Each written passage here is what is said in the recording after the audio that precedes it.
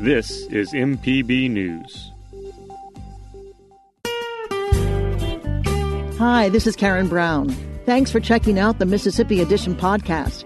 If you like what you hear, click subscribe, hit like, or leave us a comment if your app has that feature.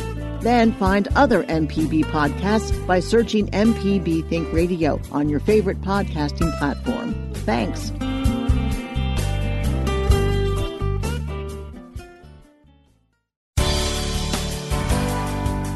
Good morning. It's 8:30 on Monday, January 11th. I'm Karen Brown, and this is Mississippi Edition on MPB Think Radio. On today's show, with snow hitting the Magnolia State, we talk to the National Weather Service about how long residents can expect wintry weather. Then the Health Department expands vaccination sites in the continuing fight to lower transmission of the coronavirus. Plus, after assuming leadership of the Department of Corrections last summer, Commissioner Burl Cain discusses his first months on the job.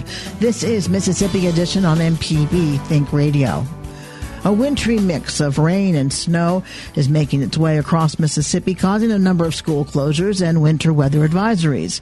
Some parts of the state have seen more than an inch of snow. For more on the system and how long residents can expect these conditions, we turn to meteorologist John Moore, who joins us now from the National Weather Service in Jackson. Good morning, John.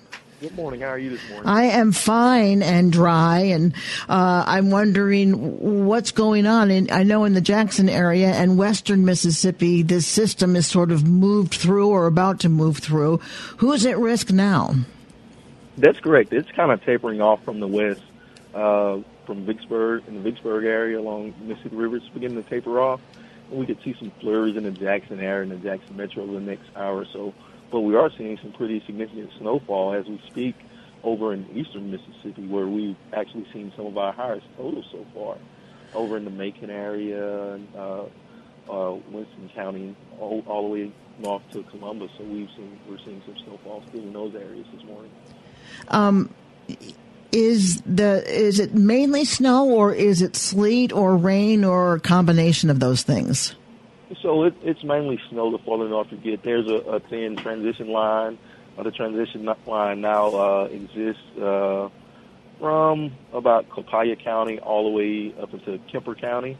But just a few miles north of that transition line, it's pretty much all snow with maybe a few pellets of sleet mixed in with snowfall. What's the forecast for the amount of snow we might see? How much on the ground? So on the ground in in the Golden Triangle area, I think we've gotten a report up of about 4 inches so far, and I wouldn't be surprised if some areas in East Mississippi or the Golden Triangle region could see another inch or so as the system moves out.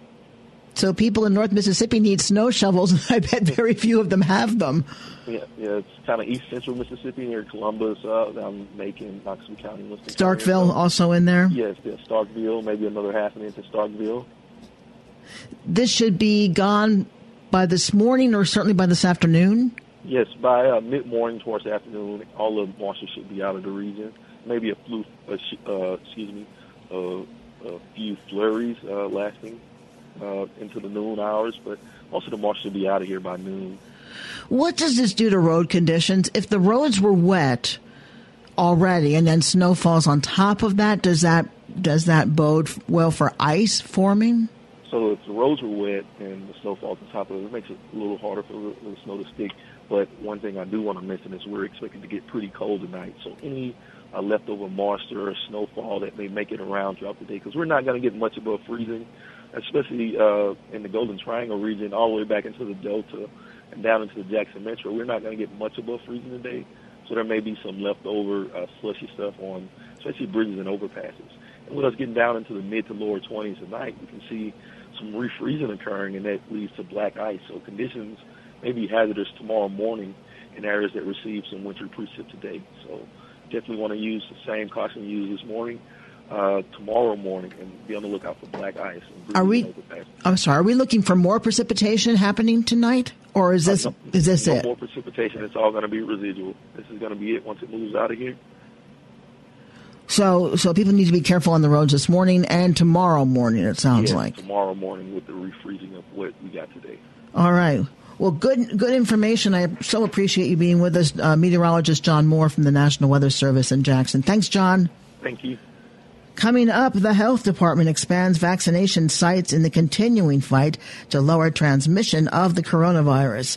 This is Mississippi Edition on MPB Think Radio. For gavel-to-gavel coverage of the 2021 Mississippi legislative session, watch At Issue from MPB News. I'm Wilson Stribling. Join me and our political analysts, Republican Austin Barber and Democrat Brandon Jones, as we discuss and debate the issues facing Mississippians and how they impact your state. Tune in Friday nights at 7:30 on MPB TV or listen to the podcast on mpbonline.org/issue. Deep South Dining is the show all about the culture of Southern flavor, from fried chicken and collard greens to shrimp and grits and a glass of sweet tea. Subscribe now to the podcast using any podcast app or download our MPB Public Media app.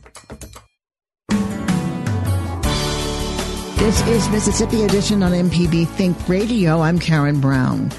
Coronavirus transmission in Mississippi remains high, with the state health department reporting over 5,000 new cases of COVID-19 over the weekend. Although vaccine distributions in the state is underway, rollout has been slow. State epidemiologist Dr. Paul Byers says the risk remains high for the state's long-term care facilities. We're still seeing a big impact on our long-term care facilities. We're still seeing a lot of outbreaks in nursing homes and other long-term care settings. And honestly, when we look at our transmission, we're seeing it just broadly, community transmission throughout. It's not necessarily tied to those large congregate events or, things like that. It's person-to-person transmission really in all parts of the state. So that's kind of what we're seeing now. I anticipate that we're going to continue to see, if not the same level of cases we've been seeing, maybe a little bit higher. State officials are deviating from the Center for Disease Control's vaccine distribution guidelines. State Health Officer Dr. Thomas Dobbs says the decision was made to expedite the vaccines to the state's older residents. Our first release was really pretty spot on CDC, right? We had a sequence of meetings with the governor, and I think it's very reasonable. I think there's a lot of validity to this choice. He said, look, who's dying?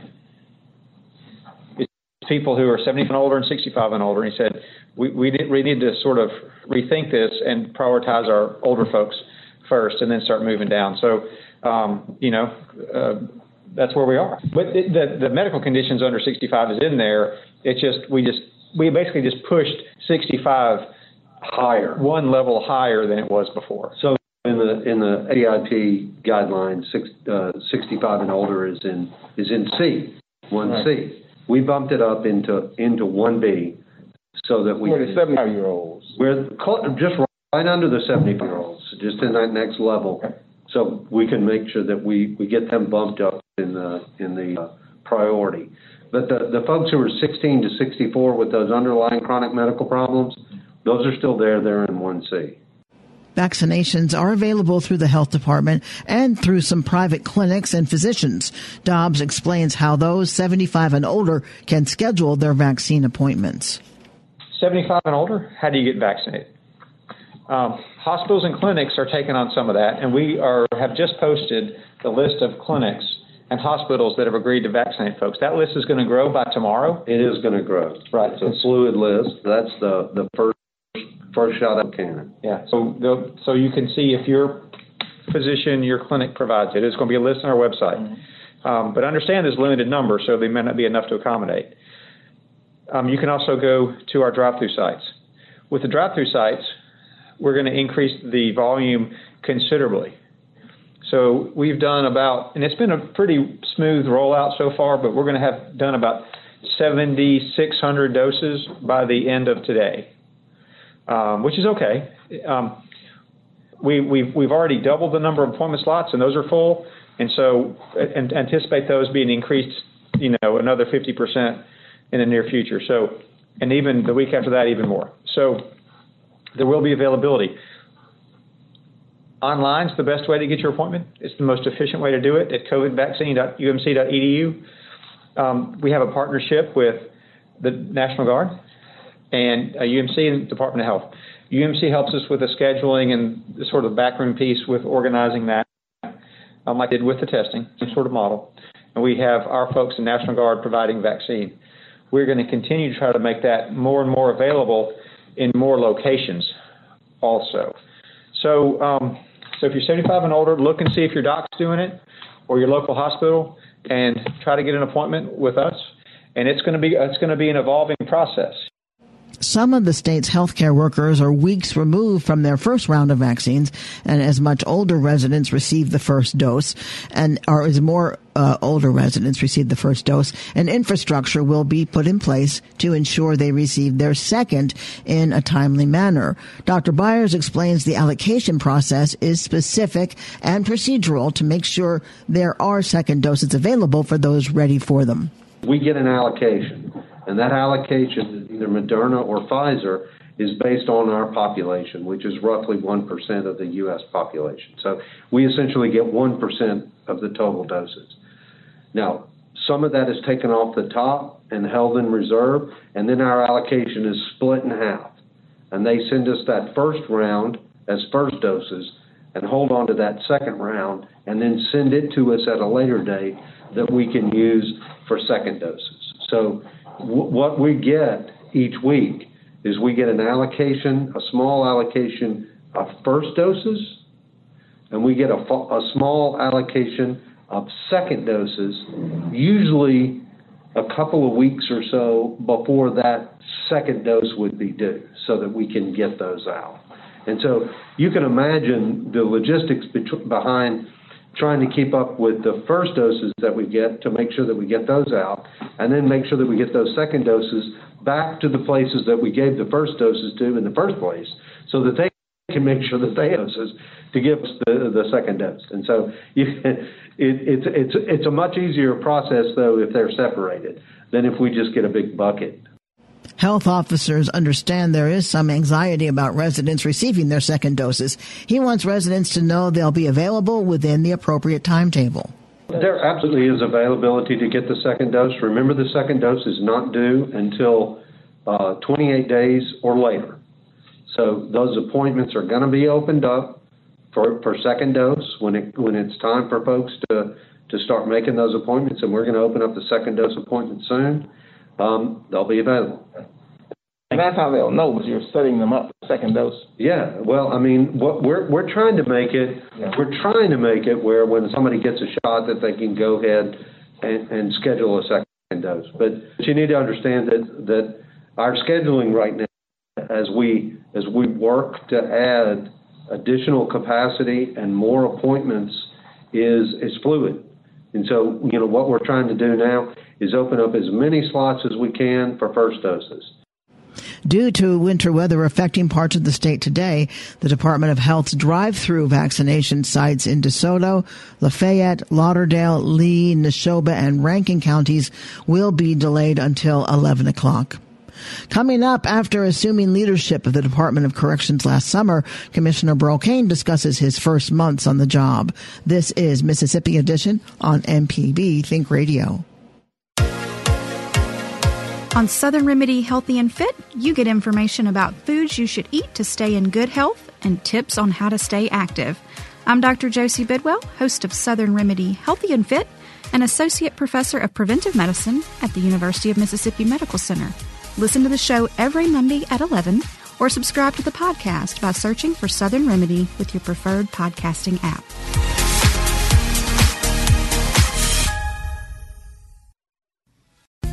This podcast is a local production of Mississippi Public Broadcasting and depends on the support of listeners like you. If you can, please donate today at mpbonline.org. And thanks.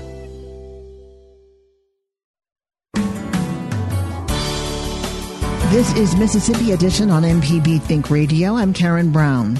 The Mississippi Department of Corrections is changing some policies under the direction of Commissioner Burl Cain. Cain, who took office last summer, promised to deliver prison reform based on moral rehabilitation and skills training. Under his direction, MDOC has added seminary programs for inmates, and Cain hopes community college courses will be available soon. Kane shares more about his first months on the job and his vision for the department, beginning with the progress at Parchman State Penitentiary. The prison at Parchman's a lot safer than it was. Inmates are better behaved than they were. And a lot of programs are presently moving into place.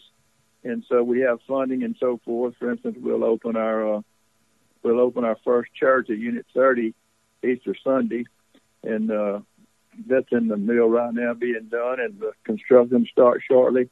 But that's leading us toward moral rehabilitation, because moral people don't cause you chaos and all kind of problems and don't commit crime. Selfish people do, and immoral people do. So the basis for rehabilitation is morality. Then from there we have to have skills and trades, and so we have scheduled 1,500 skills and trade spots or reentry spots to be in place. We have the legislation prepared and is being reduced for the reentry court, where the judge can sentence someone to reentry rather than the confinement. However, reentry would entail confinement, but in a place where we have a reentry program. Just met with sheriffs today and talked about, once we get these guys trained, getting them back into the field of the sheriffs and so forth, so they can hone their skills so they're employable until they're released. So I'm working together and teaming up with a lot of people, because it's all of us together, not just one department that causes the reentry to be successful. You mentioned that Parchman has been cleaned up. What about other state prisons? How many other prisons are there in the state that are under the state's purview? Well, we have three: the Parchman, CMCF, and South Mississippi. Now, certainly we've not neglected those two, the other two, and we're working really hard there. The good thing we did is we started the seminary for the women prisoners, and so there we're perpetuating moral rehabilitation, and we revamped the one at Parchman, and we started 30 in that seminary. 40 in that seminary, because that's cool. And what you have is you have an accredited college that in Parchman and in the women's prison that you get for free. It's a new Department of Correction, totally recreated. And also, the other thing is training. We have to train our officers, and we have Dale Carnegie type school being used for our middle level managers, because they need to manage the inmates in a calmer method, as well as their subordinates, so we don't run people off. We also are changing the food to where we're going to prepare our own food. That's going to happen March the 1st. Food was one of the things that were listed by the government, the federal government. Also, they sued over the medical. Well, we changed medical providers, and we have first-class medical provisions now. We've ran our COVID in a really, really smart way, because we've been in the least third prisons with COVID, and our neighbors were higher than us. I wanted to ask you. Had the highest level of COVID. Yeah, I wanted to ask you specifically, because inmates would be more vulnerable, perhaps, to contracting COVID-19 because of the proximity to one another. What have you done? You said you're handling it well. What's made the difference? Everything that we could think of. We have not moved. That's one thing. We did not. We stopped visiting. We stopped movement. We've used the hospital type industrial ultraviolet sterilization lights to do our kitchen and where people go, and you sterilize it whether or not anyone there. We've used portable UV sterilizers and hand-washed UV sterilizers. We've bought air purifiers. The main thing is electronic sanitizing sprayers, which we bought from the company, and then with a contract that they train the inmates so that we can continue to do the electrostatic spraying without having to pay for the spraying itself, by using our inmates to provide that service. Social distancing, but really requiring the mask, and then we wear them too. And it's just worked for us to keep it out. It's not been nearly as bad as it's been reported. For those who have gotten sick, are they treated at infirmaries there, or are they sent to hospitals elsewhere in the state? I'm older, and I had it, and so you treated the symptoms, and so I didn't go to the hospital. I stayed at home. I was sick for 4 days, pretty sick, but it was manageable, and so we don't have to take everybody to the hospital. And I'm elderly, you might say. I don't think I am, but my numbers say I am. But anyway, but they're not that unhealthy. This community's not. And the one that's unhealthy, we isolated, and we did. When we had it, we isolated it with quarantine. And you might quarantine a pod, and it might be 40 inmates in there, 45 that's quarantined. And so just quarantine and hold them right there and don't move them. And we also bought these deals that you walk through. It's like a little canopy, and it sprays you when you walk through, in and out. And so where we had the COVID, the people going in to feed them and coming out had to walk through that little, like a little tent that has spray all in it. It just mist you all over your body. We spent a fortune to protect ourselves, because to not protect ourselves was not an option. We had to save them. We want a doctor. We did. You have recently lifted the ban on cigarettes in the prisons. What motivated that, and what's been the result? I never believed, and even at Angola when I was a warden there, I would not stop the cigarettes, because I didn't want to have to fight something in prison that was legal on the street. And I didn't want to require our inmates, our correctional officers, to be breaking the law and being written up for introducing contraband when it was legal on the street. It was a foolish thing in the first place to ban the cigarette. So why do I need to chase something that's not contraband that we made to be contraband that was giving us the blues and spending all our time chasing something that was legal on the street? All I need to do is don't let them smoke in the building, and then have them smoking in places where it doesn't cause us to have secondhand smoke.